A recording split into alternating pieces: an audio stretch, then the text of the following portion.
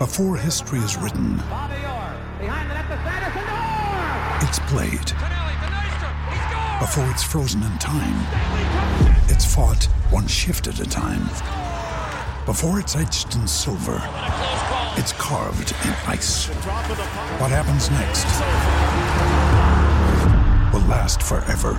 The Stanley Cup Final on ABC and ESPN Plus begins Saturday. Swider from the corner, yes, and a foul. Or is he having himself an afternoon? Swider feeling his third three already. On the drive goes Patty Casey for the basket.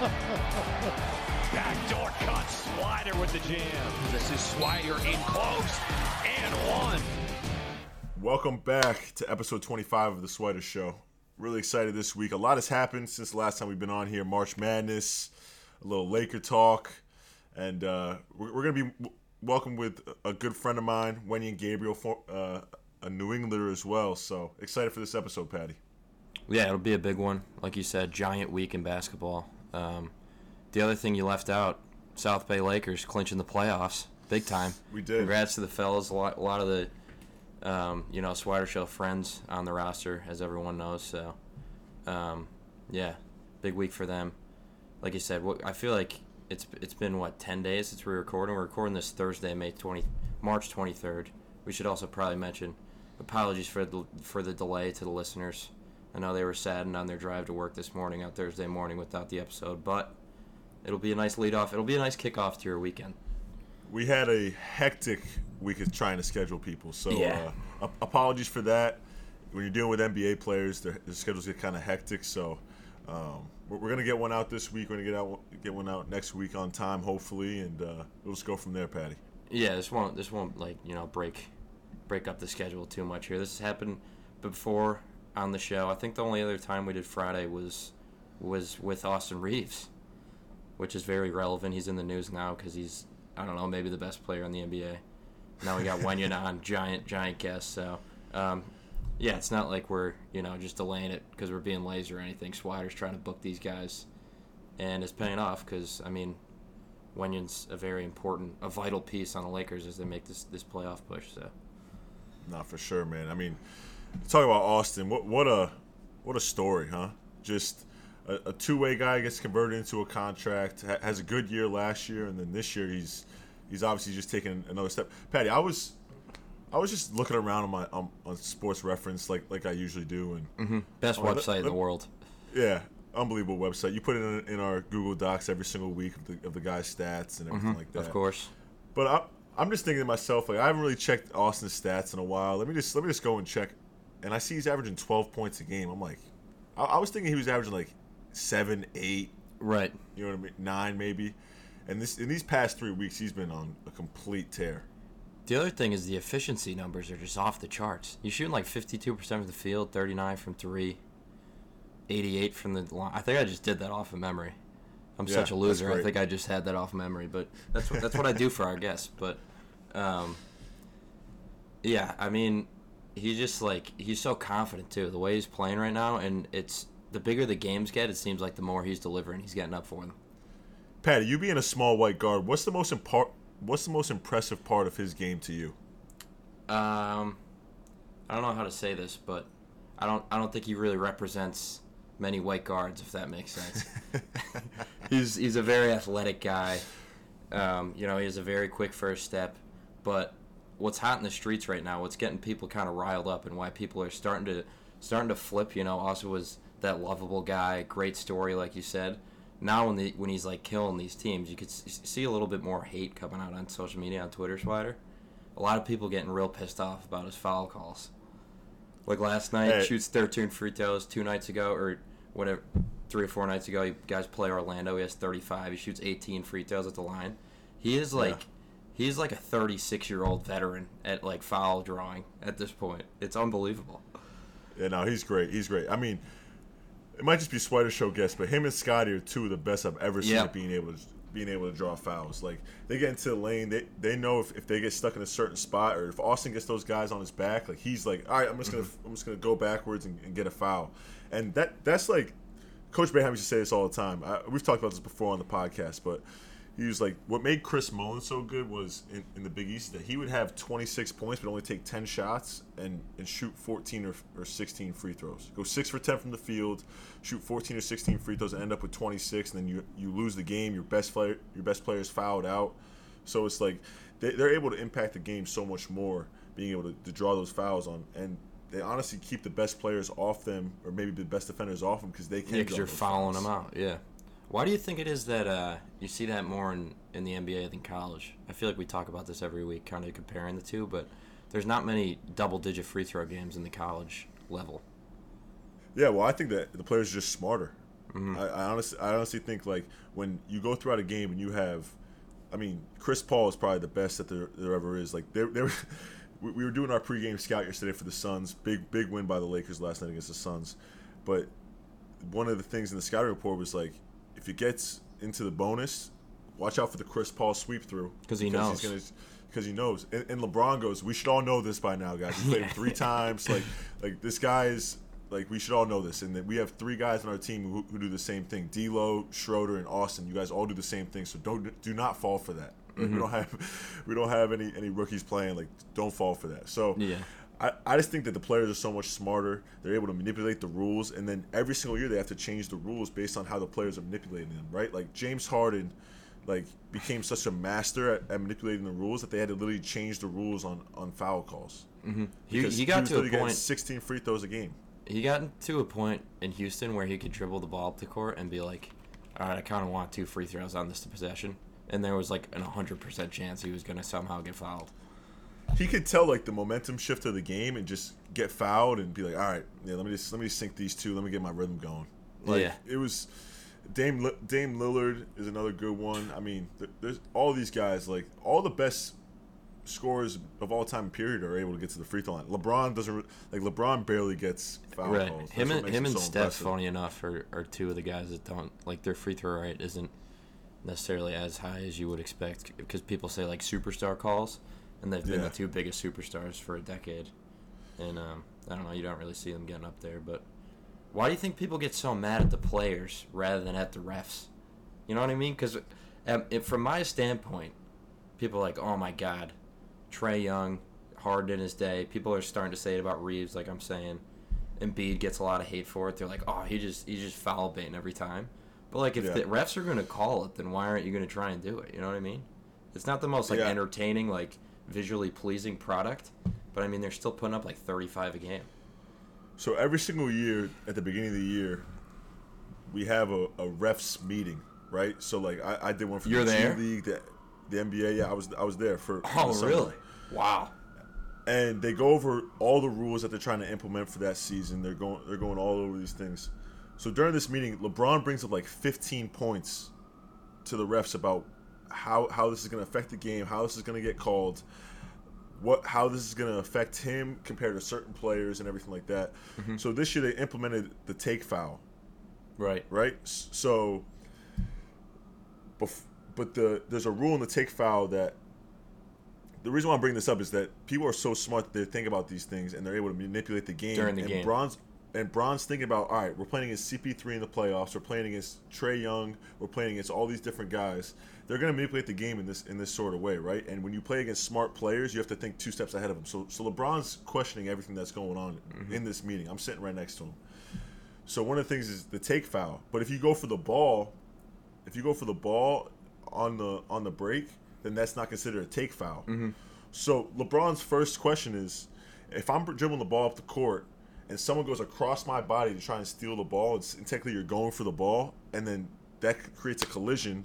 Next thing you know, I'm down, and all these other guys are getting injured because a guy like Pat Beverly, who's smart, is going to go for the ball in the break. Like, that's going to affect the game. So he's asking this, like, real life time. So it's like, the reason, like I said, like, I'm bringing this up because it's like LeBron's thinking 3 steps ahead of the refs, saying, oh, they're just going to go for the ball. No, there's going to be a collision that happens. Yeah. A guy like LeBron's going to be out because someone wants to take him out, and this is their chance. Oh, I'm going for the ball. No, you're not going for the ball. You're trying to take advantage of the rule that's taking place. So I think the NBA has such smart players, like literally like a guy like Chris Paul who's 36. Like he's seen every situation, right? And every single year he's trying to take advantage of the rules, and he's telling his teammates like, hey, like Booker last night. Every single time he gets hit, Yeah. Just Throws his head back, yeah. Throws his head back. Even Luka last night, he didn't even get touched. He throws his head back like he freaking should. Yeah, you gotta sell it. Then he's arguing the call. So it's just the nature of our game. It's all out of competitive spirit, and I think Austin does a great job of getting those calls, which is. He's a big time come off the screen, and then you kind of like throw your weight back into the guy that's guarding you. It's definitely not a foul, but they always call it. So I mean, it's like as a defender, like what are you supposed to do? Yeah, exactly. How do you even contest a shot? Because we always talk about rear view contest in basketball. A rear view contest can mess up a shooter. So you're coming to rear view contest, you can't even rear view contest because he's just throwing his body back into you. Yeah. So. Yeah, for the listeners, a rear view contest. I'm gonna guess what that is. I think it's like a rear view mirror, basically. Like you're putting your hand over the top of their head. No. Or you're just affecting them from the. It's from gonna the sound side? weird, but from the side or behind, right? Like just like trying to. I say it there, yeah. Yeah. So yeah, man, it's a term that we talk about all the time, and just try and get a rear view contest. Yeah. But I mean, shout out to Austin. He's absolutely killing it. So. Killing it. Unbelievable. Nice little pod talk right there about fouls. Big time. NBA. Big time. We also got out at. We're gonna do it. It's a copycat league this week, because we had a good one. Swider actually sent it to me. It's including my maybe my favorite person in the entire earth, Damian Lillard. But yep. First, Swider, we have a stat of the week. We're bringing back all the segments. Let's do it. Let's have a day. Stat of the week, Swider. Are you aware where you rank in 3-point field goal percentage and 3-point makes in the G League? Well, I'm just gonna make a comment. I didn't play. For probably about seven or 8 games for the 3-point makes category. So I would say probably around 8th or 9th. Okay, well that makes it real awkward because you're 11th. Okay. You're 11th in both, but wow. Top 3 in each. You are by at least 5 in both categories. You've played less games, so like. You've played 26 games. Yep. Everyone else has played about 33, 35-ish. So, yeah, congrats. That's our stat of the week. Thanks. Sorry, appreciate it. that really hurt the emphasis there that you guessed higher. I thought you were going to say, like, lower. Well, I just didn't know because I've played a lot less games than these guys. So. Yeah, that's what I mean. But, yeah. All right. That's good stuff. Anyway. Swire, March Madness recap. Your main takeaways. We just went on a rant about comparing the refs, the foul baiting in college versus the NBA. But the actual basketball, how much were you able to watch? Your key takeaways. We'll get into the darlings here, but what'd you think of the first weekend? I mean, we'd be remiss if we didn't talk about how magical of a March Madness weekend that was. I was able to catch a good amount, but I was constantly updated throughout the tournament because of a group message that I'm in with Jimmy Boeheim and Patty Casey. So I was very thankful for them for keeping me in the loop about every single thing that was going on. Because for the listener, I was staring 2 inches from my phone for 4 days in a row. So every time Jimmy sent the text, it seemed like Jimmy was on the same wavelength. Because every time we sent a text back and forth, I wasn't even getting the notification. It was like I was already looking at the group, and it would just populate another bubble from Jimmy Boeheim. But the commentary. You were going like at least 100 texts in between. So how many conservatively texts do you think there was fired off back and forth? Conservatively, I would say at least 900 to 1,000. I was gonna say 1,000. I'd put a stack on it. 900 to 1,000 texts. Yeah. And it was just high level, big brain basketball. High level commentary. Yep. High level commentary. I mean, I guess FDU is probably the story of the tournament still, wouldn't you say? I mean, Princeton making it to the Sweet 16 is it's kind of flying under the radar.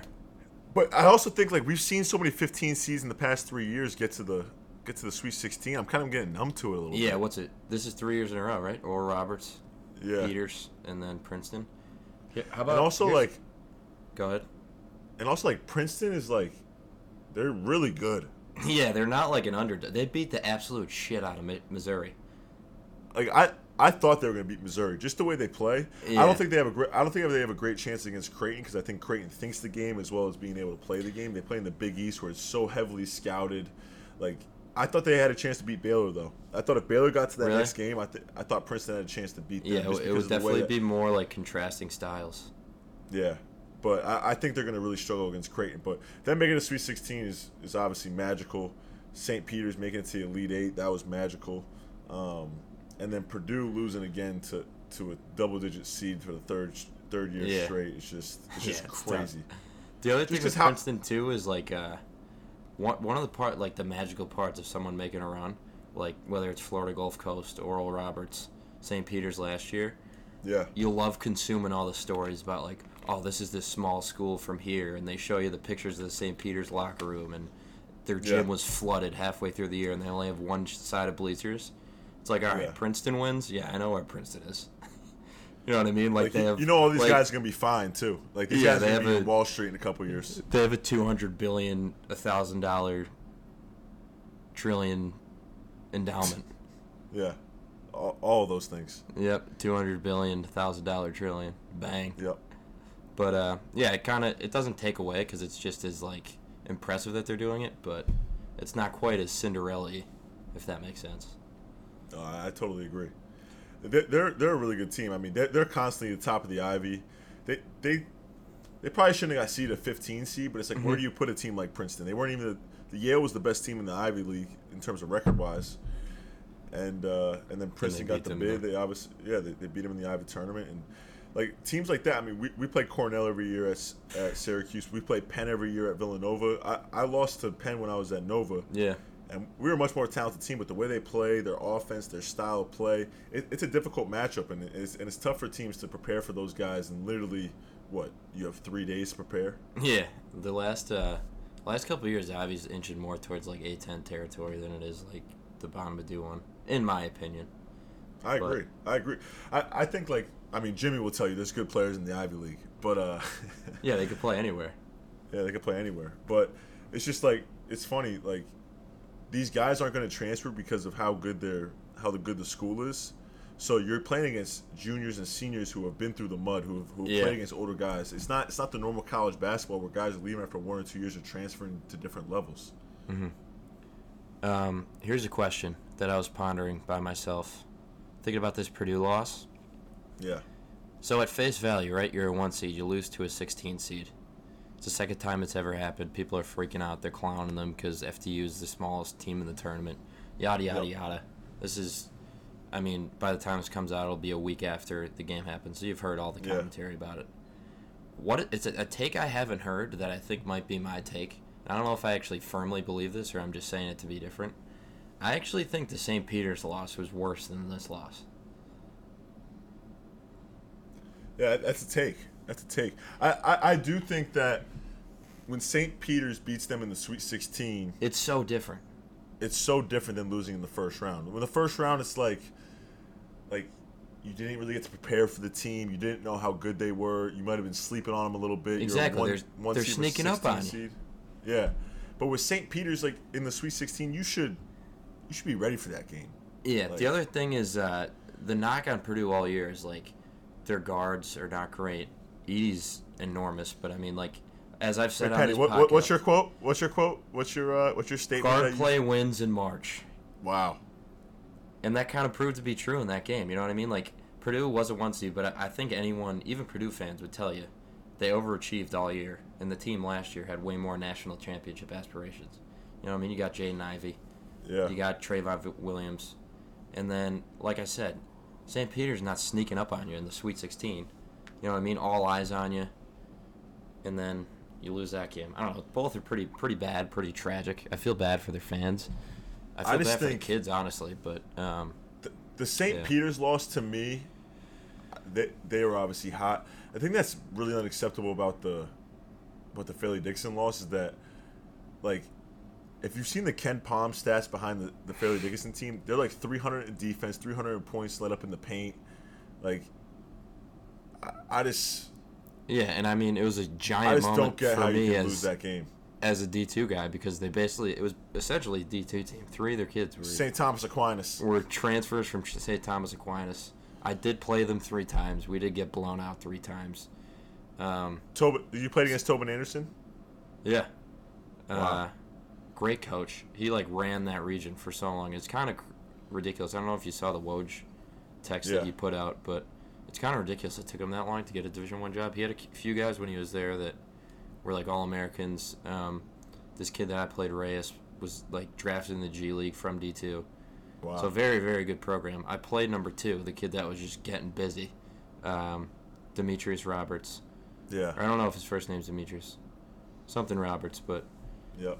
yeah, I looked up my stats. When I was a sophomore, I had 12 points against them, 7 turnovers in the first half. So they did run the same press. I had the same struggles as the Purdue kids, so I relate to it on that level. But, yeah, I mean, you can't lose that game if you're Purdue. You can lose it if you use sciences.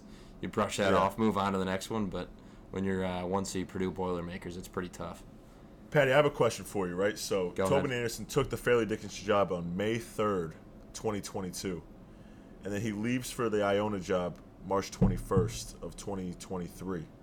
But all we hear all year round from all these Twitter heads and people talking about college basketball is the transfer portal's terrible. Oh, And that's a good point.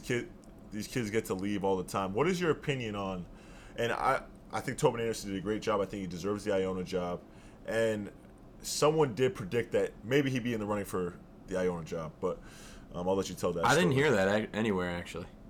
Yeah. That blindsided me that he got the Iona job. Yeah. So, Patty, what's your opinion on that? No, but before I get to my opinion, I will give you credit there, because in that aforementioned group message with Jimmy Boeheim, one of I'd say Swider sent about 5% of the text throughout the week, but one of them was predicting that we're talking about the potential of Patino going elsewhere after Iona had lost, and Swider said, "I bet the FDU guy gets the Iona job." Me and Jimmy kind of brushed off. We're like, all right, Swider, whatever, man. He's been there for 10 months. Maybe he'll get a job. I don't know. But, yeah, you did predict that. It did come to fruition a couple days later, which we should also mention. Patino being back is awesome. It's very deserved. Also, shout out Dan Fitz, manager last year. He's going with them to St. John's. That's big time. But as far as the question you asked, it is insane how it's just like funny to watch on Twitter how the tune changes with coaches, because like you're saying, it's essentially the same thing. You're making a decision for yourself, which is basically like, I have no problem with Coach Anderson doing that, but like, you can't just then flip and be like, oh well, these kids are transferring too much, which we got into all last week. But the thing with like this guy was in Division II 12 months ago. You know what I mean? Like, his lifelong dream. The reason you get into coaching is to get to the highest level that you can in college. And the other thing is, if you wait around too long, you like, this opportunity might never come again. Like, you talk about guys who like go on a run. They're a player in the NCAA tournament. It's like, oh, their name's hot. He probably should leave for the draft now because his stock is never going to be higher.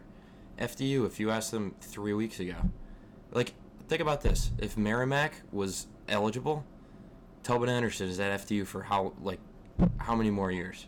You know what I mean? And then, yeah, 2 more years from now, like, FDU goes 7-22. It's like, he might lose the FDU job. You know what I mean? So, like, these guys, you have to just capitalize on these March runs, because if you're like, oh, well, he was only been there for 10 months, he should probably, be loyal to those kids and stick around. Like, yeah, it sounds good. In a perfect world, you would do that, but if you wait around, you might just miss your opportunity, and then you're like, fuck, now I'm stuck. I'm stuck at this level. And obviously the reason why you're getting into it is try to, like, move up as much as you can. But sorry, that was pretty long-winded, but No, I agree. I think you always got to capitalize on your time. As a Division I coach, as a basketball player, like, especially now with the NIL, right? Like, you could have a great year at Fairleigh Dickinson as a player or a coach, and then that next year you could be making yeah, exactly, $100,000 as a player, or I don't know how much Tobin Anderson getting paid at Iona, but it's definitely way more than at FDU. Like, he was talking, I saw an interview with him before that play-in game that they played at Dayton, and he was saying, like, he was like, I thought being a Division I coach would be awesome. Like, I don't know, you think of it as more of a luxurious job, and he was like, obviously I'm thankful to be a Division I head coach, but I actually have to do more work here than I did last year because, like, he was like, I have to do the laundry here. Like, we don't have many managers. Like, our facilities aren't as good and stuff like that. Like, people don't factor that in. So you go to somewhere like Iona, it's just a complete step up. Yeah, definitely. Copycat. We need a noise for the segment. We also need a sponsor. I say that every single week, so we're taking sponsors for that. But some great hoops talk. More to come here, and it's a Copycat League. Big time segment. Swire, you actually called this one out. I think it was over a week ago at this point. But it was a clip on Twitter from a podcast who shall not be named because it's a direct competitor. But it was of my favorite player for a decade now, Damian Lillard. The long and short of it, whenever Dame is in the news, people are just talking about how he should leave Portland. Do you want to leave Portland? He gets 3,000 questions about it a week. And basically, the cliff notes of it is he's just saying, I'm fulfilled. I have a life outside of basketball. People always ask me this. They think I'm bashing super teams. I've stayed in Portland. I love Portland. And he's basically just saying he doesn't need to win a ring to feel fulfilled in his NBA career. But in his bigger point, he starts talking about how the NBA now, the culture around it, the mindset towards success in the NBA is kind of toxic. So I don't know, Swire, you sent me the clip. What were your main takeaways from that topic? Well, one I would say, as a reporter, as a person who does media I'm not in the media, but as a person who, I guess we're former new media. Yeah. But for a person that has like Stephen A. Smith and Max Kellerman and whoever Stephen A. is reporting against, right? Or even like a Nick Wright or some of these shows in the morning, Shannon Sharp, Skip Bayless. I do respect the journalistic approach of having to appease the crowd, of having to start conversations. They literally are on TV every single day, so they have to start these conversations, right? And what is the number one argument for Michael Jordan being the greatest player of all time? 6 for 6 in the finals. So when comparing players in this era to other players, they're always going to use that argument. So what has that turned into? It's turned into the ring culture. It's turned into you're not validated until you win a ring. But to Dame's point, what is success, right? Because he talks about the idea of pressure, how he doesn't really face real life pressure. People who are facing pressure are the people who are struggling to put a meal on the table for their families and all the things like that. So my takeaway is we've kind of lost the idea of what success really is, right? And Dame's accomplishments are minimized, or the way that he's perceived are minimized because of the ring culture in the society that we've kind of created through this ring culture. Like, people get mad at KD for leaving, but what do you have left if the idea behind rings and all these things and the way the media was talking was different? So I just think it's a more complex issue, which is the way our society's going, right? I mean, like I said, I respect the journalistic integrity of all these guys and what they have to do, and they have to create content every single day. That's not easy. But I think our idea of success is being skewed by the fact of if you don't win a championship, then you're looked down upon. Like Charles Barkley didn't have a good NBA career because he didn't win a championship.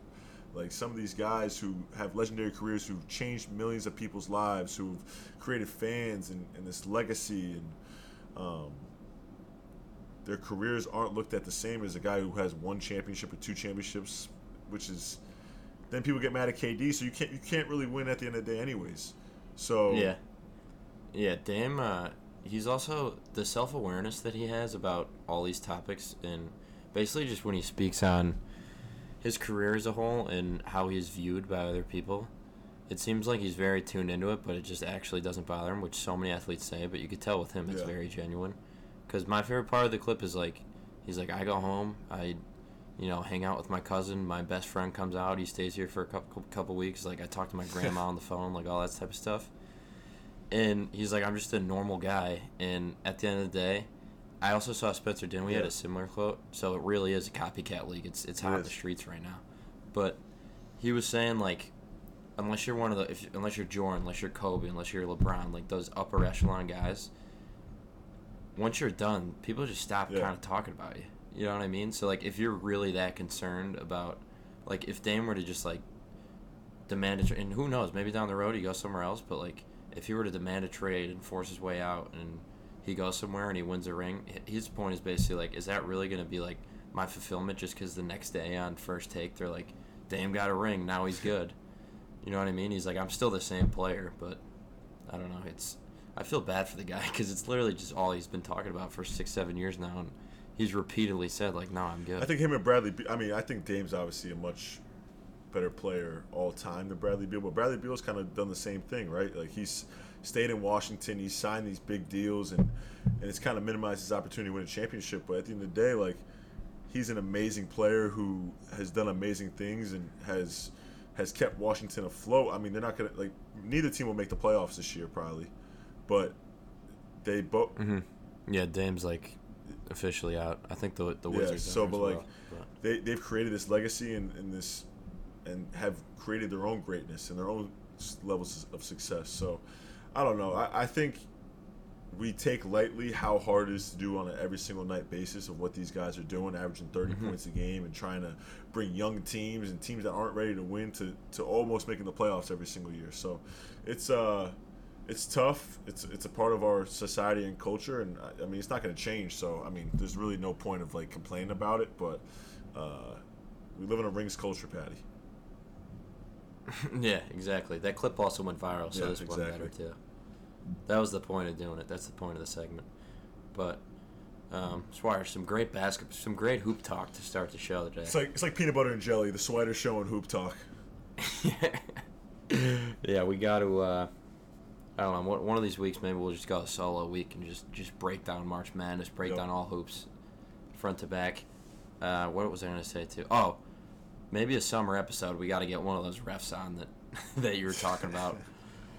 Being in the meeting with, break down all the rules because we seem to be rules experts now. But yeah, I mean, with Dame in mind here, I guess we'll kick it to his former teammate, bubble teammate, in a playoff series against the Los Angeles Lakers. He now is a Los Angeles Laker, very valued member.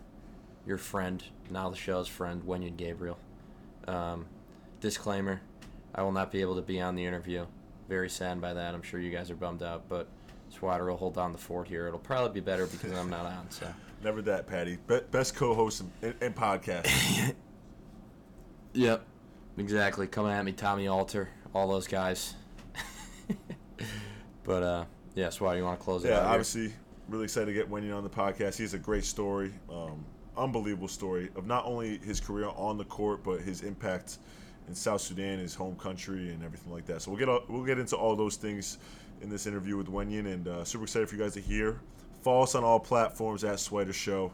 I know Patty has a great spot at the end of all of our shows and telling you what to do. Yeah. But nice little music in the background. But yeah, we can never say it enough. Just follow us on all platforms and email us your questions. Super grateful for you guys listening, and we're going to kick it over to Wenyen. Another day is here, and you're ready for it. What to wear? Check. Breakfast, lunch, and dinner? Check. Planning for what's next and how to save for it? That's where Bank of America can help. For your financial to-dos, Bank of America has experts ready to help get you closer to your goals. Get started at one of our local financial centers or 24/7 in our mobile banking app. Find a location near you at bankofamerica.com/talktous. What would you like the power to do? Mobile banking requires downloading the app and is only available for select devices. Message and data rates may apply. Bank of America N.A., member FDIC. Welcome to episode 25 with my boy Wenyen Gabriel, man. Super happy and pleased to have my boy Wenyen on. Fellow New Englander. Not a lot of us in the NBA, Wenyen, so I appreciate you coming on the show, man. Yeah, for sure. You know, I got to show love. I had to hop on the pod real quick. You know, you're doing a great job with this now. I appreciate you having me, bro. Hell yeah, man. I appreciate you. Yeah. Unfortunately, we don't have Patty on. We talked about it a little bit on the pre-show, but still super excited to have Wenyen on. And yeah, Wenyen, first of all, like, how you feeling, man? Obviously, we're getting to the crunch time of the season. This is your 5th NBA season. You've been through it. How's your body feeling, and how you feel for this little playoff push coming up? I'm feeling good. I'm in a good space physically and mentally. I mean, all season, you know, I've been on and off with the minutes, but more so my career has been the more consistent minutes I've gotten, and I feel like I've improved in a lot of different ways. And then just having a little approach, this being my 5th season, I came in with a different approach to, you know, taking care of my body And also, like, playing with LeBron last year, seeing how different players take care of their bodies, and Russ as well, like their preparation and everything that goes into the game. So that's those things, little things that I kind of added to my own routine, and just take care of my body. So I feel good right now physically. My body feels good, and like you said, we've been on we've been on a little winning streak, and we had some, we got a new team basically again. Yeah.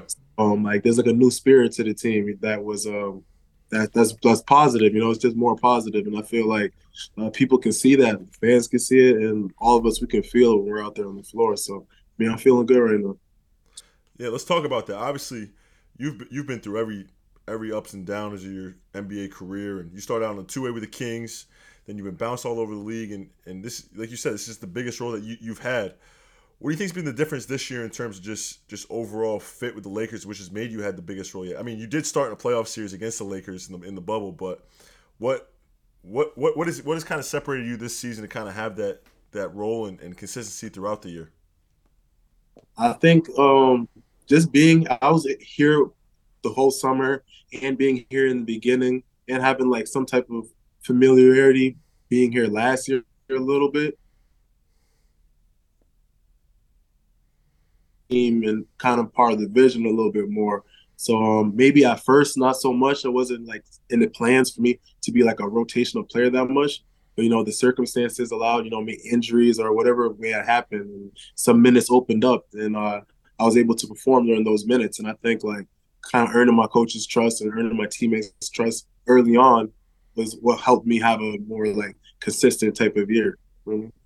Yeah, no, for sure, man. I mean, one thing that all Lakers fans will say is that you play your heart out every single game. What goes into that? Because when I played against you in high school, you obviously played hard, but that wasn't what you were known for. You're known for your shooting. You're known for your athleticism. You're known for all these different things. What has that transition been like?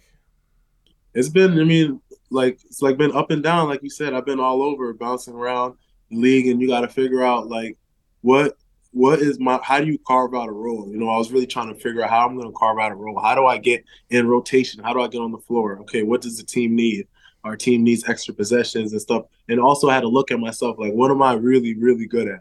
What could I bring every single night consistently? And I had to really know, like, when I see myself, when I watch a lot of film and stuff. So when I'm watching film, I see different opportunities where I could have got this rebound there or that over there. But, I always played hard. And that was one thing, like my motor is something that I have. I have a high motor, and that's kind of how I utilize it. So that helps me get on the floor. And then when I get on the floor, that's the plan, is to let my talent kind of show after that, kind of just getting on the floor, getting reps more, getting more comfortable on the floor. Then you'll see more of what you already have. You know what I mean? For sure, man. Yeah, bro. It be a lot, bro. Though it's like it's not easy. You know what I mean? It's not easy because it's like, obviously physically it's not easy because I'm undersized and I'm going against. Now my role this year called for me to play center. Like the last few years, I've been like in Portland or New Orleans, I was playing the 4. You know what I mean? So, but being in the G League, that really helped me out because that's kind of where I learned how to play the 5. Playing at the 5, learn how to guard it, and just be in the right position, and all those little things I do to try to like stun at the ball and try to block shots and different things like that. I had to learn that in the G League. So that transition to the league, having that skill set helped me, being able to be a good defender in that sense. So that got me on the floor. But then like kind of playing out of position, and I'm playing against guys that are bigger than me, so I have to play harder. You know what I'm saying? I gotta make up for that. And then sometimes you be the only big on the floor. You know what I mean? Because we might be really small other than my size, and I'm already undersized. So we got to play faster. You know what I'm saying? Like that's how we got to play to our advantages. Okay, I'm faster than him. I got to beat him down the floor. Or I got to make him, if he's a slower guy, I got to run him into the pick and roll, make sure he's in the action. So our offense is good. And someone's got to roll as well when you're at the 5. So sometimes you pass up more opportunities to shoot threes or whatnot. But at the end of the day, you're trying to win. You got to be a winning player. And that's what kind of trying to make my career around that, trying to be a winning player. So feeling like we're getting wins and stuff, that makes me feel good. And it also makes the little things I do stand out a little bit more when you're winning, rather if you're losing. Talk about this season a little bit, because we've had so many ups and downs as a team. You've had so many different roles. You were in the rotation, out of the rotation, starting. We had Russ on our team, Pat on our team, so now we have D'Lo and Malik and all these new guys. What has the season kind of been like for you? Because But I mean, from the outside looking in, it's like you've handled it great, but obviously everyone has their own interpretation or perspective on the season. I mean, like it's chaos, but at the end of the day, like my journey's already been chaotic like this. You know what I Yeah, mean? Like going around to different teams and stuff. Like even last year, being on a bunch of different 10 days, like coming out of the G League and bouncing out. So getting new teammates, that's not something that's foreign to me. So I was just kind of adjusting and adapting within that. Like even since I came here as a two-way and finishing the season, like that was a long stretch for me to have one group of teammates, and then yeah, that a lot of those players left after that year. We had a whole new group of players at the beginning of the year, so it felt like I've been on 3 teams already.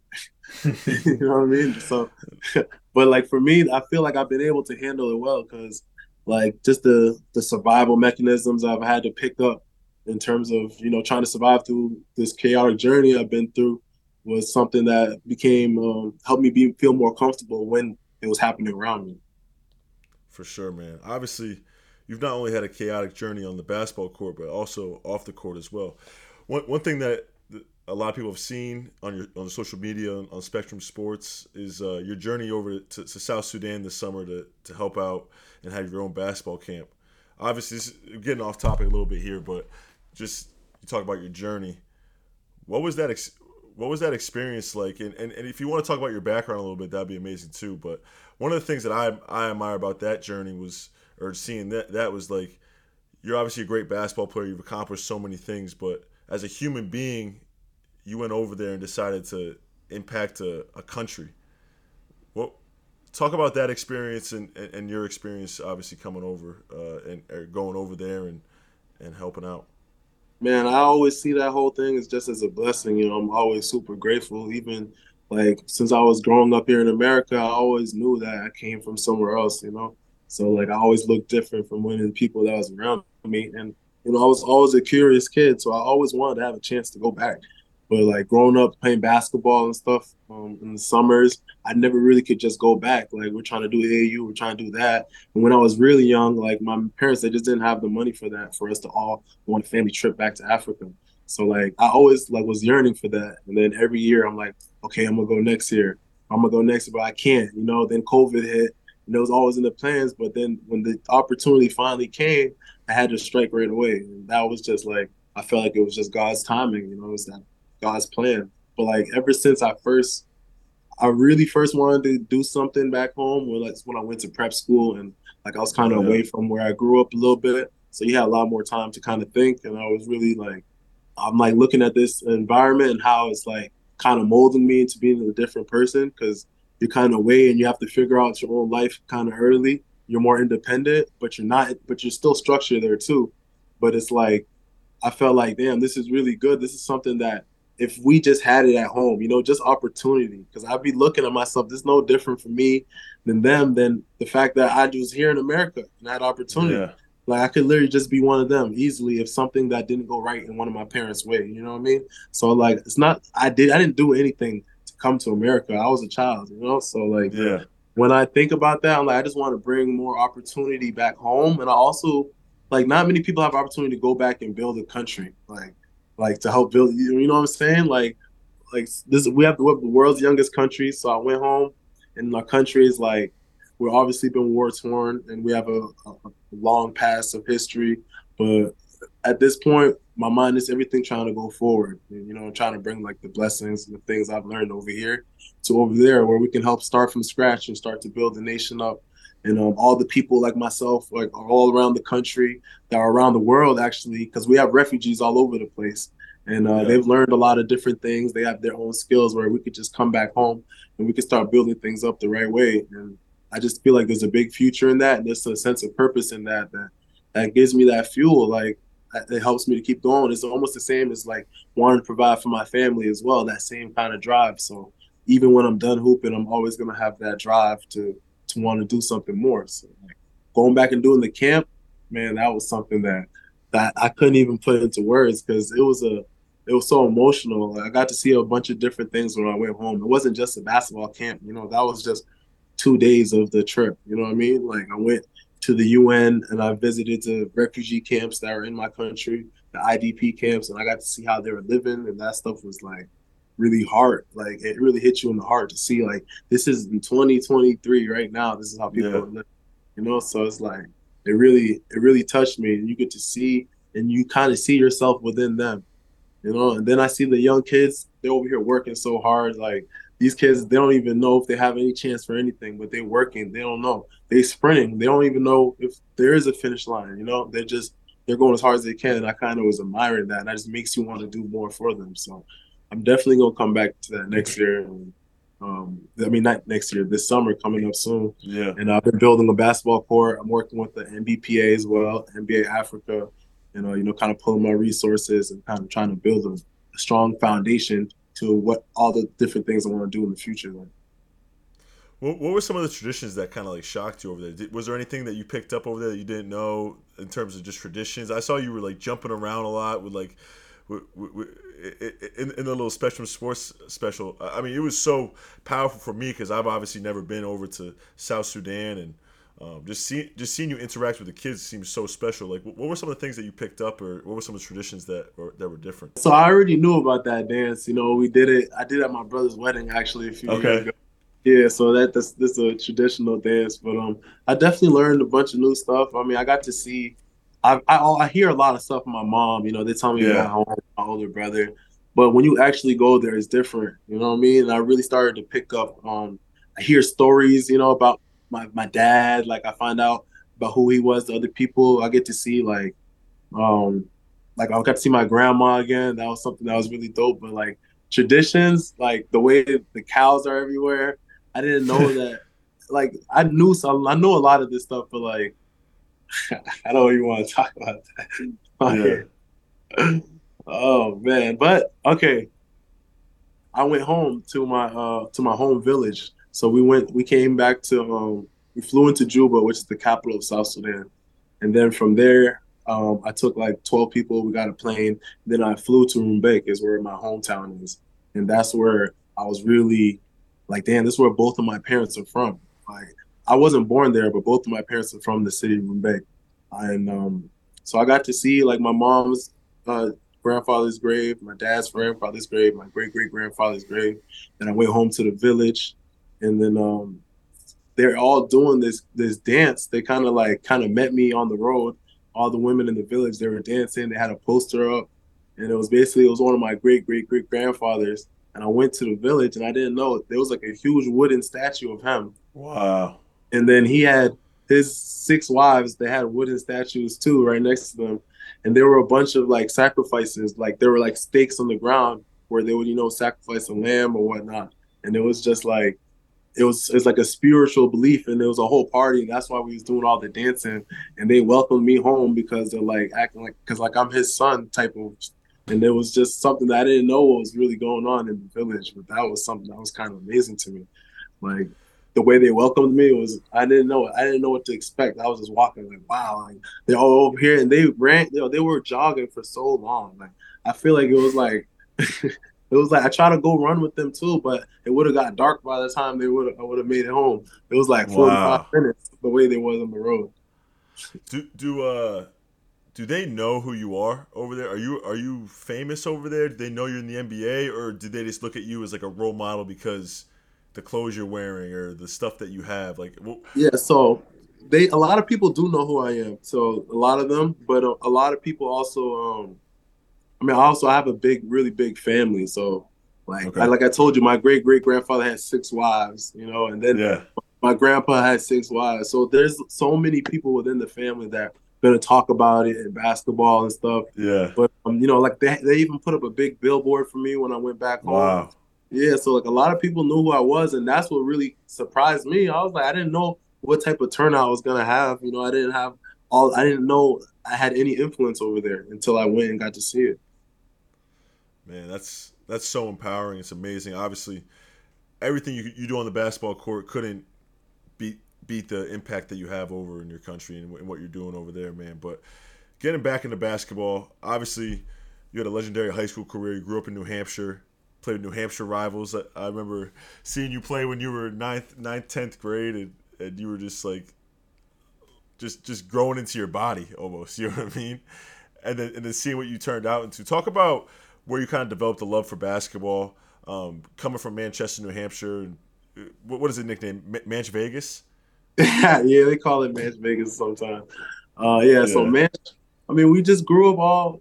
We really used to play football at first, but around like sixth grade, sixth, seventh grade, there was this AU. It wasn't an AU program yet, but there was like this community center called the Bishop O'Neill Center. So like, Okay. I, Bishop I, Elite? I yeah, Bishop Elite, but before it became Bishop Elite, it was just a community center in the the projects in the wherever they what do you call it, public housing.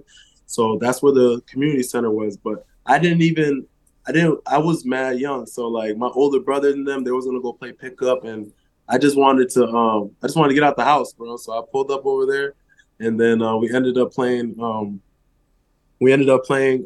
they ended up playing pickup and whatnot, and I was just there watching. But then this guy came, this bald guy, like 6'6". His name was David Cooper, and he just started preaching, like talking about basketball, like going Division 1, or you don't know whatever you want to do, want to know what it takes and stuff. So he started doing ball handling drills. Everyone's going hard, and it just kept coming back every single day. And then he would let me get in the drills and whatnot, and that's kind of how I started. But Bishop Elite, this is what was born out of that. We were born an AAU program, and that's what really how I learned how to love basketball, just playing against each other every day.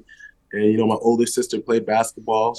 She played at high school at the time, but she played at Boston College, and Oh, she wow. was the first hooper in our family for real. So we Wow. kind of followed her footsteps, huh? I didn't know you had a sister play at Boston College. Obviously, I know Piath played with my little sister Kylie. They played in the same AAU team. Your brother God played at Monmouth. That's crazy.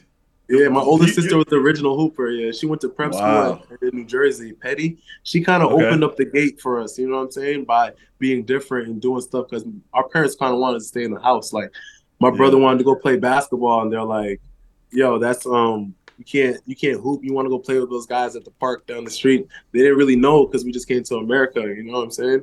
For them, they didn't really understand what basketball was at this point like that. So like it was hard for us to just play basketball. Man, after that, I started growing, playing with the rivals. That's where it really took off for me. Yeah. Like playing with Bishop, it was cool. I really learned. But when it was time to grow, like I went to go play with the rivals, and that's where it started skyrocketing for me. I went there every single day. I would drive to Mass, and then I would just work out every single day. I would make sure I was one of the most consistent people driving up there, and I would work out hard as hell. So then Yeah. I would come back home eventually. He wanted me to go play. Ben wanted me to play one of his local tournaments, so I went and played in one of those local tournaments, and then I was killing. I surely had a double double before half, and then I Yeah. went and fractured my ankle. Yeah, so No I was like, way. oh yeah, I fractured my ankle, bro. But then he came and told me that he's gonna have a spot for me in his elite team in the spring. So I was like, yeah, it's lit. So boom, I got my ankle healed. And then I was applying to prep schools. I've always been applying to prep schools, trying to get into prep school since I was in middle school when because I know that's where everybody's going. But I didn't have no money, so I had to make sure I had good grades so I could try to get into prep school. So I got denied. I got waitlisted at Phillips Exeter, but I had a lot. I had good grades, but purely not that good to get Yeah. into there. They wasn't taking my public school principals list. So, anyways, I went into Wilbraham Munson Academy with the help of Vin. I Yeah. applied to all these prep schools by myself. Like I drove up to Wilbraham Munson. I drove up to Cushing Academy. Like I was Yep. trying to get into these different schools, and they just had I went to Bremer in May as well. I tried to go there. But at the end, like the school that took me was Wilbraham for the best deal. So I went there, I reclassified, and then that summer is when I picked up all the offers. I had like 20 offers that summer. Yeah. It just kept growing. Yeah, for sure. For people that don't know, for the listeners that don't know, New England basically has 4 AAU programs, or at least did have 4 AAU programs: the BABC Expressions, Mass Rivals, and New England Players at the time. Vin is the head of the Mass Rivals, and obviously you guys have produced Noah Vonleh, yourself, Jalen Adams, Josh Sharma, like the list goes on and on of Zach August, of really good talent. But talk about that summer, because that summer you blew up on the scene. You went from being not ranked to top 10 in the country. You get Kentucky, Duke, Providence. Name the school, you had them. Talk about that summer and how much that changed your life as well, because you went from being unknown to now everyone's talking about you being a one and done, and now you have the pressure of being a one and done player. Everything happened so fast, man. Like that first year, I went to Rivals when I reclassed. It was cool. I went from unranked, and then I got ranked like 83rd by the end of my first year. And then that's when I knew I got to, because I was technically playing up, because I was playing 17U. Yep. So I was going to play 17U again next year. And then I got my first offer from Providence, from Ed Cooley. Wow. And, I got to play against some of the higher ranked players in that class, and I got to see how I matched up, and it gave me a lot of confidence. You know what I mean? So it was like, okay, like I know I can hoop with these guys, and then a lot of those guys are already gone, and now it's only the people from this class. So I know I'm gonna kill them next summer. So it just motivated me to work hard all year, And I was already working hard, but I just kind of took it up a notch. I was more intentional with it. And then when that summer came, like I was slowly getting more offers, I'll get the Maryland, Virginias. I was getting all those in the spring, I got a Texas. I got a lot of those offers. And then they kind of just kept coming on, and it was building up a lot of hype. So more eyes was getting on me, and they would come watch me more. So now more coaches would come watch me, and I'll play good again. Now I'm getting more offers. Now, I was consistently balling. So when Vegas came, that's when I was playing at my best. Before I was playing good, I was doing everything that I do, but I wasn't making shots like that. My three ball wasn't falling. But when the summer of Vegas came, I was hot. So I was really taking off right at that point, because I was doing everything I normally do, the hustle, blocking shots, rebounding, all that. And I was still getting double doubles, but then I started hitting my shots. Now it's like you might be 26 and 12, and then things like that in AAU games, and I'm getting that in front of all these coaches, right in front of them. And they get to see how my motor was, and it was kind of building up a lot. And that's kind of really how I took off and got all the highest offers I want. And man, I end up going to Kentucky, and it's just kind of a lot of pressure, because you believe in yourself, but you also know that this all happened really fast. It's not like you was groomed into becoming this, you know what I'm saying? So it was like I had to kind of figure it out, and people kind of expecting me to know stuff that I don't know, you know what I'm saying? So now it's like I was a little bit behind in that sense, but I just had to keep trying to figure that out, man. And that's kind of how my journey has been. But as I just kept building as I go, building as I go. Yeah. I kept growing, I kept learning and putting everything I learned together, and that's how I became a more efficient type of player. Talk about going to Kentucky, because just to name a couple of names, I mean, your first year you played with Bam Adebayo, De'Aaron Fox, Malik Monk, Isaiah Briscoe. Your second year at Kentucky, you played with SGA, Kevin Knox, Shea Gilgeous-Alexander, people who don't know SGA, PJ Washington, Hamidou Diallo, Quade Green, Jared Vanderbilt, who's actually with us now, which is nice. But talk about playing at Kentucky and just knowing that there's five-star guys coming in. You yourself as a five-star guy, and the pressure. And Coach Cal says Kentucky's not for everyone. Yeah, for sure. I mean, Kentucky was something that was also definitely a blessing to me, and that's one of the best parts. There was a lot of good things about Kentucky, but like that brotherhood and having so many players that you was playing with or you was around that are around the same age as you that went to Kentucky, having a similar experience or whatnot, and we all in the league, so it's kind of fraternity. We get to look out for each other, we see each other, and just also playing there is like being in the NBA, like coming to the NBA, like you get the same type of media when you're over there. And then there's a lot of the same attention. There's the same pressure as well. Like you come in as freshmen, and they're expecting you to win right away. You got to win everything. But like just having that fraternity is something that's amazing, because like even coming to the league right now, you really get to see the blessings where it's like, damn, we all had the same coach we played for here. Like now for me, I got to play with a bunch of teammates I've already played with off the rip. Yeah. I played with De'Aaron Fox when I got to Sacramento. Like that was dope. Then I get to play with Malik when I was out here with the Lakers last year. Yeah. And now JV is here. Like I'm always having a teammate and such. So like, and then you also always see each other around the way. But that I'm sure we're gonna end up playing against each other some more. I might have a different teammate that came from Kentucky, but we all went through the same type of stuff. We have a similar journey, and like you said, we don't stay there long. So like we really was there for a short period of time. We're gone. Yeah, for sure. We were talking to JB the other day, Jared Vanderbilt, and he was like, "Yeah, I was literally there for 7 months." Like, yeah, JB was hurt. He didn't even really get to play though. But when he was playing, he was hooping. Yeah, you know what I'm saying. But even like that's my second year. if me and JV was playing together more, I played less that year. You know what I'm saying? That's another thing that's like a pressure of having another class coming in, because I could have already been, maybe if JV was healthy, maybe I didn't even play a lot that year or whatnot. And it's like a different type of journey. You know what I'm saying? Like I played more my second year, but I started more my first year. You know what I'm saying? So coming in as a freshman, you might get a better chance of getting those starter minutes or whatnot, as Yeah. opposed to being there longer. But everyone has a difference, because like PJ came back his second year and he was killing that year. You know what I'm saying? So like there's different things for everybody. When you need mealtime inspiration, it's worth shopping Kroger, where you'll find over 30,000 mouth-watering choices that excite your inner foodie. And no matter what tasty choice you make, you'll enjoy our everyday low prices, plus extra ways to save, like digital coupons worth over $600 each week. You can also save up to $1 off per gallon at the pump with fuel points. More savings and more inspiring flavors make shopping Kroger worth it every time. Kroger, fresh for everyone. Fuel restrictions apply. No, for sure, man. We'll be wrapping up here soon. One thing I wanted to ask you about was you come into the NBA. You've had this crazy journey. You signed a two-way on draft night, and then you worked your way up to start with Portland in the bubble, and then you went back in the G. What's that mindset like in terms of getting back into the NBA? Because I think a lot of these guys who fall out of the NBA, it's like, oh, I'm going to go overseas, or I'm gonna try the G League for a half a season and then go. Like, what was that mindset like, falling out of the league and then ultimately fighting your way back, and now you're on a guaranteed contract with the Lakers and being in rotation again?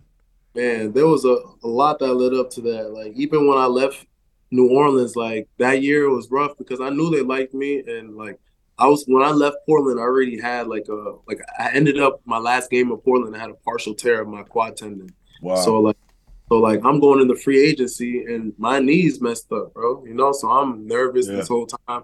I'm trying to get right, and they kind of, I know they're kind of not gonna take me back because of the knee as well, and some other they're gonna have like the draft, and it would have cost more to keep me. So, all right, cool. So now I'm in the market, and I signed a 2-year deal with New Orleans, and I'm super happy about that. You know what I'm saying? Felt like the first time I was really actually wanted somewhere. You know what I mean? Yeah. So I got that deal, and that was like draft day for me, So I got there, and my knee spikes up again during training camp.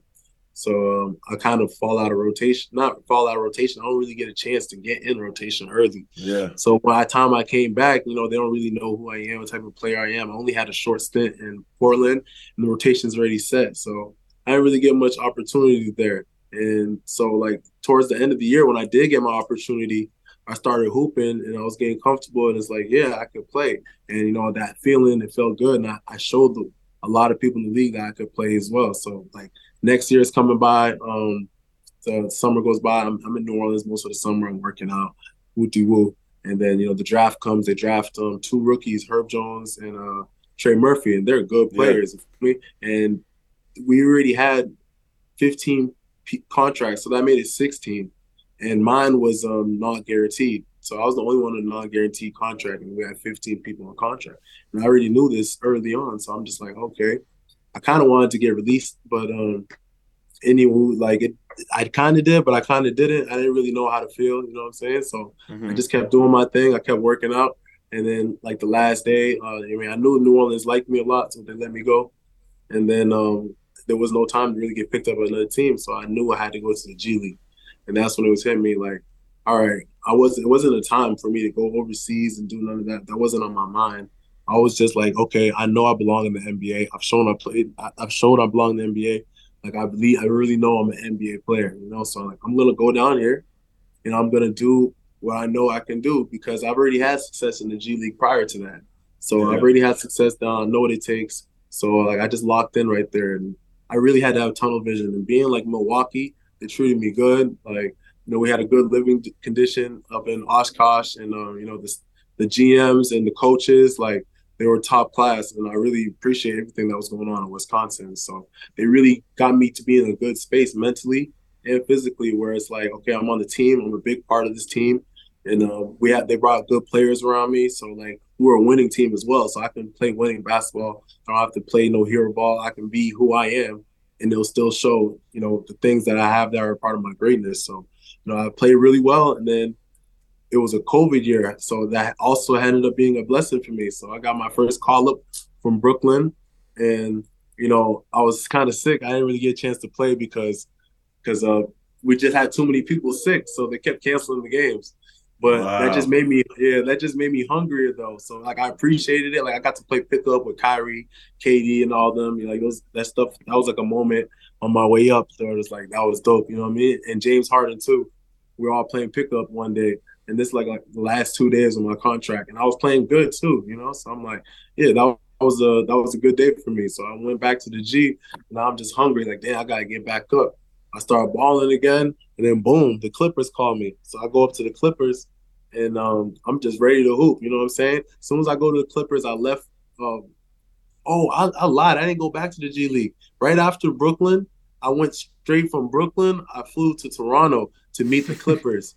I signed my 10-day with them. Then we came and played Brooklyn like a few days later. Wow. And I played that game. I had 7 points. I remember I hit a 3, and I was getting right. And I'm like, yeah, I'm in motion right now. You know what I'm saying? So like COVID kind of helped me get the opportunity because people were out. So when I got called up, I wasn't just up. I was up and playing. So I was able to show what I could do. So when people came back with the Clippers, they still were able to sign me to another 10 days. So shout out to Lawrence Frank and the Clippers. So they signed me to another 10-day, even though they didn't really have to, but they did. And that showed that they had some value in me. So like the stay ready runs and all that, I'm doing my thing. At the end, like they couldn't sign me back again. So I went on about my way. I went back to the G League, but the Clippers actually put in a good word to the Lakers for me. Like they kind of people they ask, everyone in the NBA they ask. Like they talk.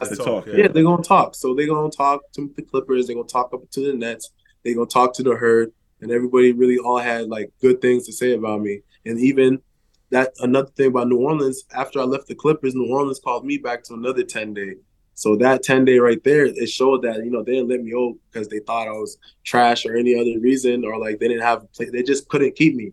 You know what I'm saying? So, and they didn't really have to sign me to the 10-day either. They already had their players. You know what I'm saying? So, boom, they gave me the money on the 10-day. And then I went back to the G League, and now when I'm really trying to get back up to the NBA. You know what I'm saying? I got these 10 days. They're like, oh, you doing good, but I need to get a permanent deal. You know what I'm saying? So the Bucks had an open roster spot. I'm working out with them. Rajon Tucker, and because Rajon Tucker was my teammate with the Herd. We was going against Kyle Loquin and Tyreek Evans, and we're doing our thing in the workout in front of them. Mind you, I'm hitting everything, I'm dunking everything. Me and Rajon, we're killing. You feel me? So I'm thinking I'm about to get this last roster spot. But the same day, I go to the locker room after. I get a call from the Lakers. And then they're trying to assign me to a 2-way. But I'm like, oh, but their Bucks about to give me a roster spot. I think like, what are we gonna see? So we're trying to tell them to. They're like, nah, tell them to wait. And then they kind of told me that like we got the 2-way for you, and there's opportunity for you to play right away as well. Yeah. So I was like, okay. So I definitely took that deal, packed my stuff, and immediately went to LA. And then that's got to LA. That's crazy, man. That's crazy. I mean, it just shows you like everyone's journey is different, and that year kind of shaped you into the player that you are today, and obviously this opportunity you've taken it and ran with it, man. But one last question for you, man. Obviously this season's been up and down. We're kind of in the situation now where we have a good team. I think we can make a run. What would be a success in your eyes for you individually and for the team for this season? What you mean a success? I can't tell you what the lowest part, man. We trying to win a championship. Like that's what's on my mind right now. I haven't been thinking of anything less, but wherever we fall is where we may fall. I mean, I'll always be ready to accept the reality, but at this time, I'm taking every day, one game at a time. Like, the eyes on the prize, bro. I can't put a cap on that, bro. Nah, for sure, man. I appreciate it. Well, Wenyen, appreciate you coming on the show, man. It's been a pleasure. Obviously, from your journey, and obviously watching you this year, it's been an honor being your teammate, being a fellow New Englander on the team. You really looked after me, so man, I appreciate it, man. That's love, bro. You know, I appreciate you having me on the show, man. I told you I was gonna come on the show. I came on the show. Yeah, you did. You said you weren't a podcast guy at first, but I appreciate This is my you. first podcast. Yeah, by the way, it's my first podcast. I haven't done a podcast. I've got a ton of requests, but this is the one I accepted, my bro. Man, I appreciate it, man. Well, Wenyen, appreciate you coming on again, man, and catch you tomorrow, man. All right, I'll see you in a few hours, my brother. Yes, sir. For the ones who know safety isn't a catchphrase, it's a culture. And the ones who help make sure everyone makes it home safe. For the safety-minded who watch everyone's backs, Grainger offers supplies and solutions for every industry, as well as safety assessments and training to keep your facilities safe and your people safer. Call, click Grainger.com, or just stop by. Grainger, for the ones who get it done. What's up, everybody? Thank you guys for tuning in. We really hope you enjoyed this week's show. To find out who will be joining us next week, make sure you're following us on all social media platforms, @SwiderShow on Instagram, @SwiderShow on Twitter, and @SwiderShow on TikTok. We also recently developed our very own YouTube page, www.youtube.com/@SwiderShow, and subscribe. You can send in a mailbag question to be featured on the show, swidershow@gmail.com, and of course, if you haven't already, make sure to turn on those notifications so you never miss an episode week to week. Cole Swider Show with Patty Casey is presented by Blue Wire Podcasts, and our executive producer is Adam Lewis. Swider Show is created by Cole Swider, Patty Casey, and producer Adam Lewis. All rights reserved. Thank you guys. We'll see you next week.